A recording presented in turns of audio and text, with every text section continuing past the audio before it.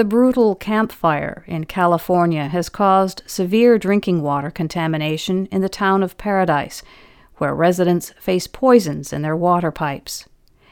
Last November, 86 people died and more than 90% of the town's buildings burned down in California's most destructive fire.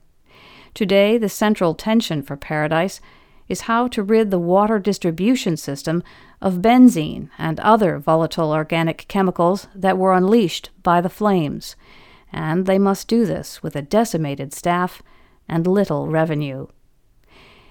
In this way, the Camp Fire breaks new ground. Never before has a town water system lost nearly all of its customers, which are its source of revenue, and attempted such a feat of investigation, outreach, and rehabilitation from fire with so few resources. It is a new chapter in the history of disaster recovery in America. It's one that could be easily repeated as fire seasons lengthen in the West, more acres are consumed, and communities expand into wildland areas that are susceptible to burning. Dan Newton of the state's Water Board's Division of Drinking Water told Circle of Blue, "What they're facing it's hard to put into words, frankly. It's a tremendous effort that is going to be needed to get that town back up on its feet." The next step for Paradise Irrigation District, the town's water provider, is to identify contaminated pipes. That will require as many as 50,000 water samples. So far, the district has taken just over 200. After pinpointing the chemicals, the district will need to isolate contaminated pipes and then either flush them or remove and replace them.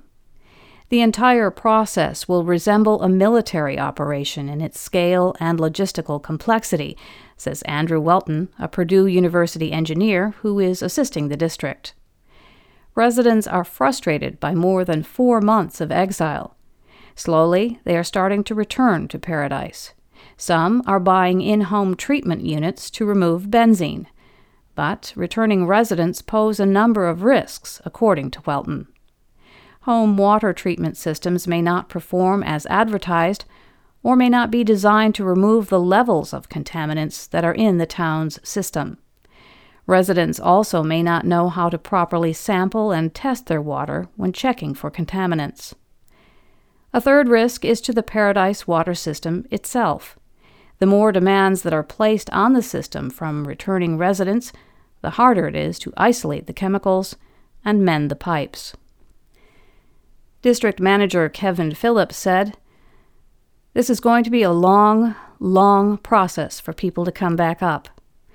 It's going to take a lot of patience and a lot of time and a lot of understanding that this is not going to happen tomorrow or the next day or the next year. That it's going to be a long, long process."